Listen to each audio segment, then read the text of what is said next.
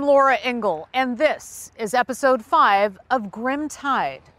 Shannan Gilbert had been missing for 18 months before her body was found in a marsh near the Oak Beach community in December of 2011. The search for Shannan had set off a series of remarkable events. 10 bodies were found. A police chief was brought down in a scandalous investigation, and the hunt for a serial killer began. And soon came yet another twist. Police concluded Shannan was not murdered or connected in any way to the other cases, despite obvious similarities with the victims. The medical examiner said the cause is indeterminate. Based on the condition of her remains, it can't be determined how she expired. So that's the theory that we're going with. The police conclusion was never accepted by the Gilbert family. So much so, they refused to bury Shannan's remains until an independent autopsy was conducted. Her remains lay in the Suffolk County Medical Examiner's office for 4 years.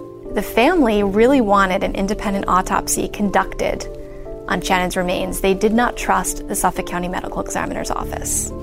Dr. Michael Baden, a famed forensic pathologist, offered to do his own autopsy on behalf of the Gilbert family with their attorney John Ray and a Fox News camera crew in attendance. The Suffolk County Medical Examiner's office refused to allow the autopsy to be performed in their morgue. In March of 2015, we all met at a funeral home on the Nassau-Suffolk County line. And they brought Shannan's remains in a body bag in this exam room. It took Dr. Baden several hours to put together the skeleton. And some of Shannan's hand bones and bones in her feet were missing. Dr. Baden attributed that to animals perhaps moving bones around post-mortem. As it decomposed, the bones had to move around, and they have animals poking at the bones. This could be some animal activity. That a rodent or a mouse or a rat. If she'd been found a year earlier, then there'd be more of the body to examine. It would have been more intact. Without any soft tissue, Baden only had bones to examine. One of the disadvantages here is that this is not the way the body was when it was found 3.5 years ago. There was tissue on the body. There was tissue on this. And this was all boiled away so the anthropologist could look at the bones without the tissues on them. Did she die of some kind of neck compression, such as by manual strangulation?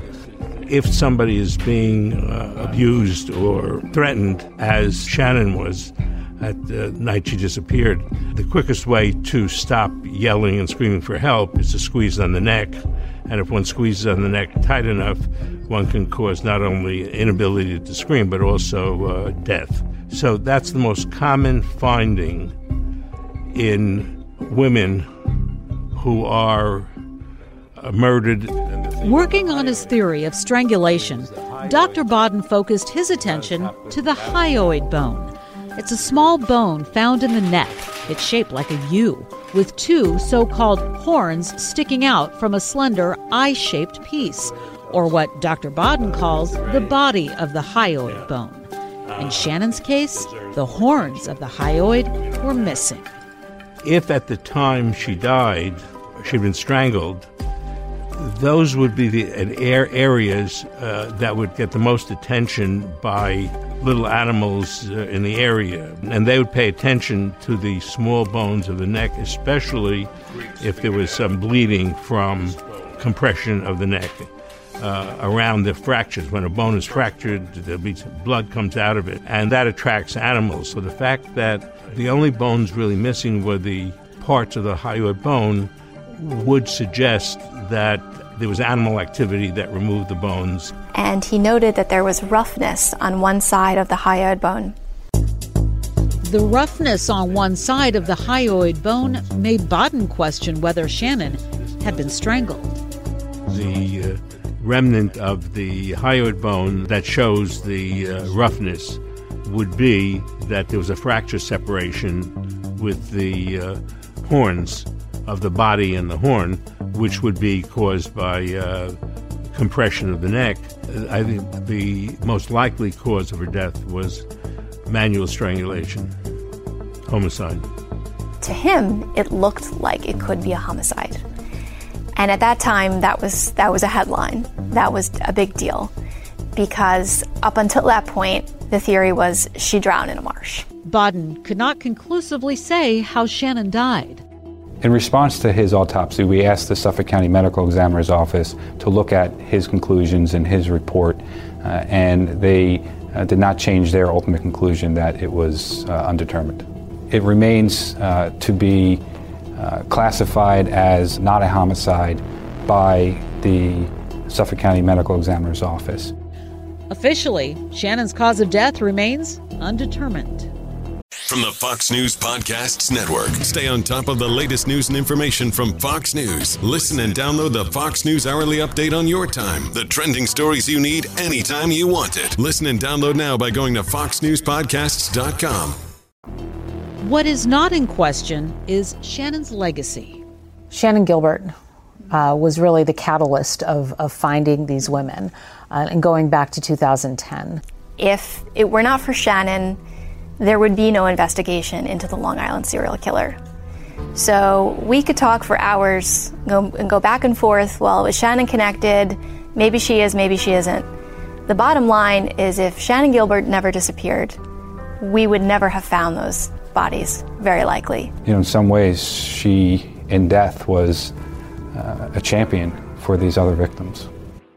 In January of 2020, after nearly a decade, there still had been no person of interest named. The police began a new initiative to reach out to the public for help. It has been more than 9 years since Suffolk officers searching along Ocean Parkway for Shannon Gilbert, who had been reported missing months earlier, discovered the first set of remains belonging to Melissa Bartholomew on December the 11th of 2010.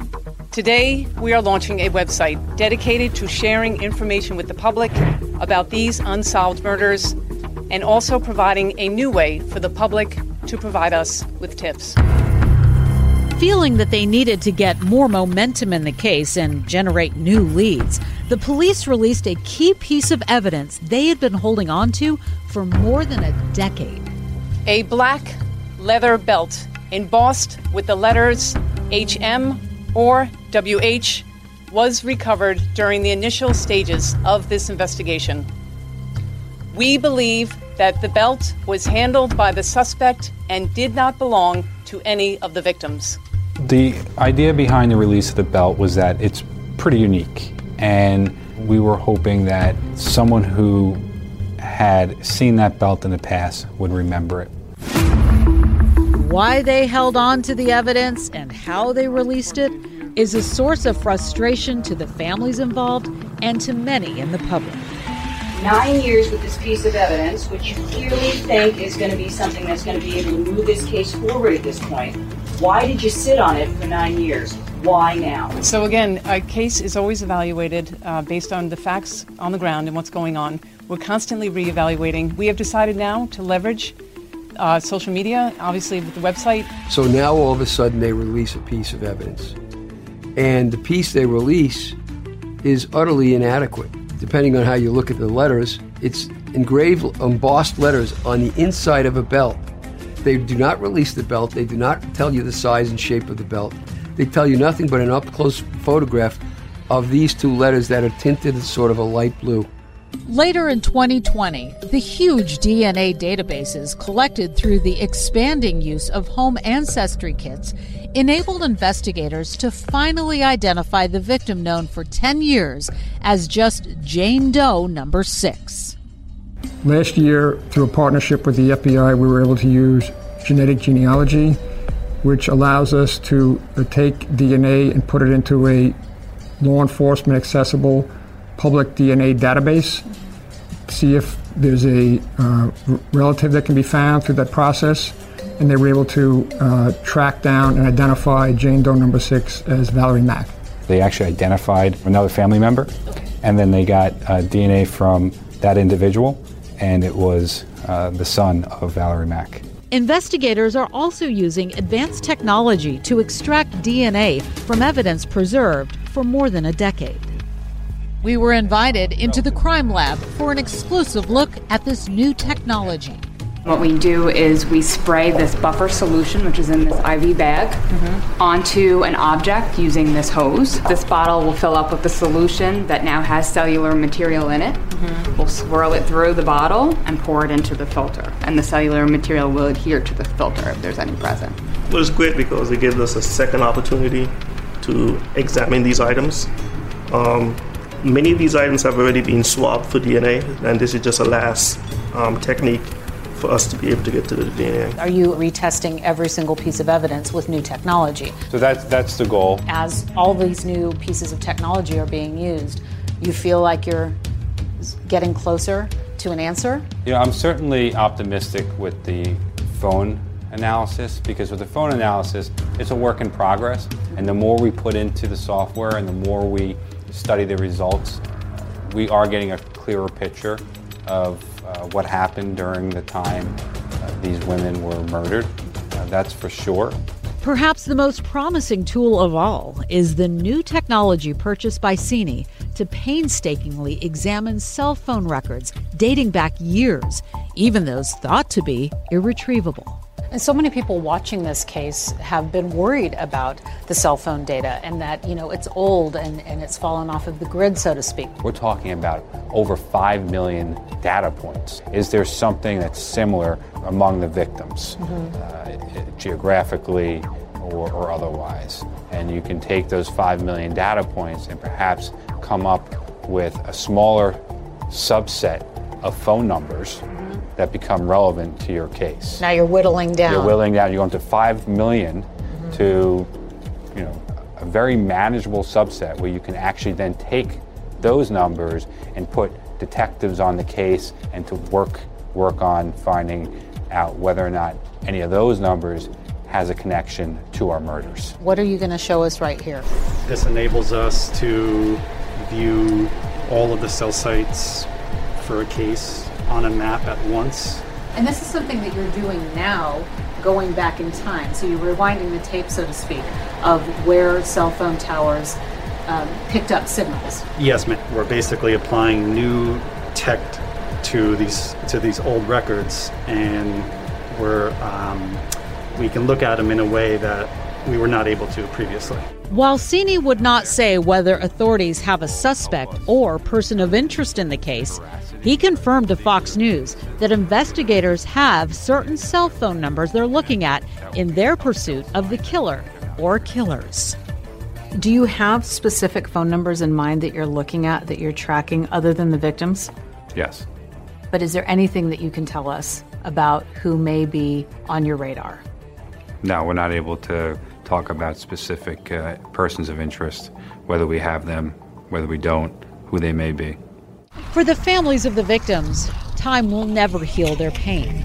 Fox News wasn't able to speak with all 11 of the victims' families, but of the families we did speak with, stories of women with hopes and dreams and love for family emerged.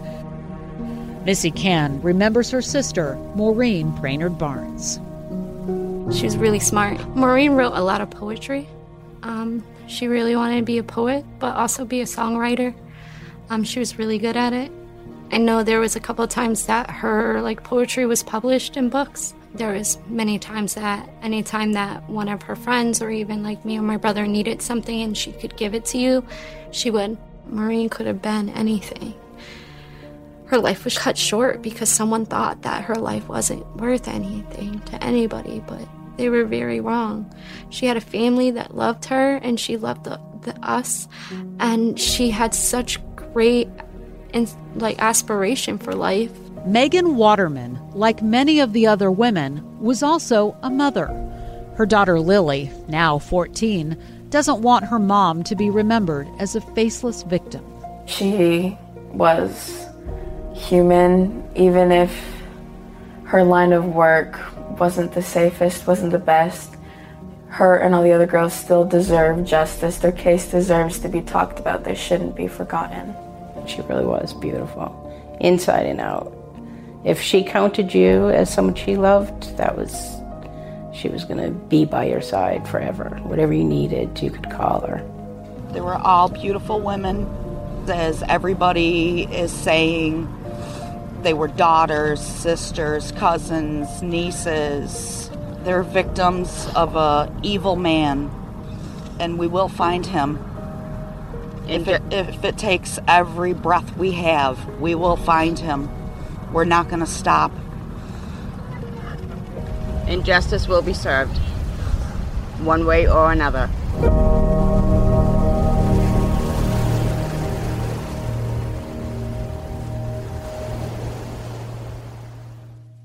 Could modern technology finally solve this years-old mystery? That's the hope of family and friends of the victims who were murdered and cruelly discarded along these shores, and the investigators determined to bring them justice. At Fox, we will stay on this case too, as the hunt continues for the Long Island serial killer. From Oak Beach, New York, I'm Laura Ingram.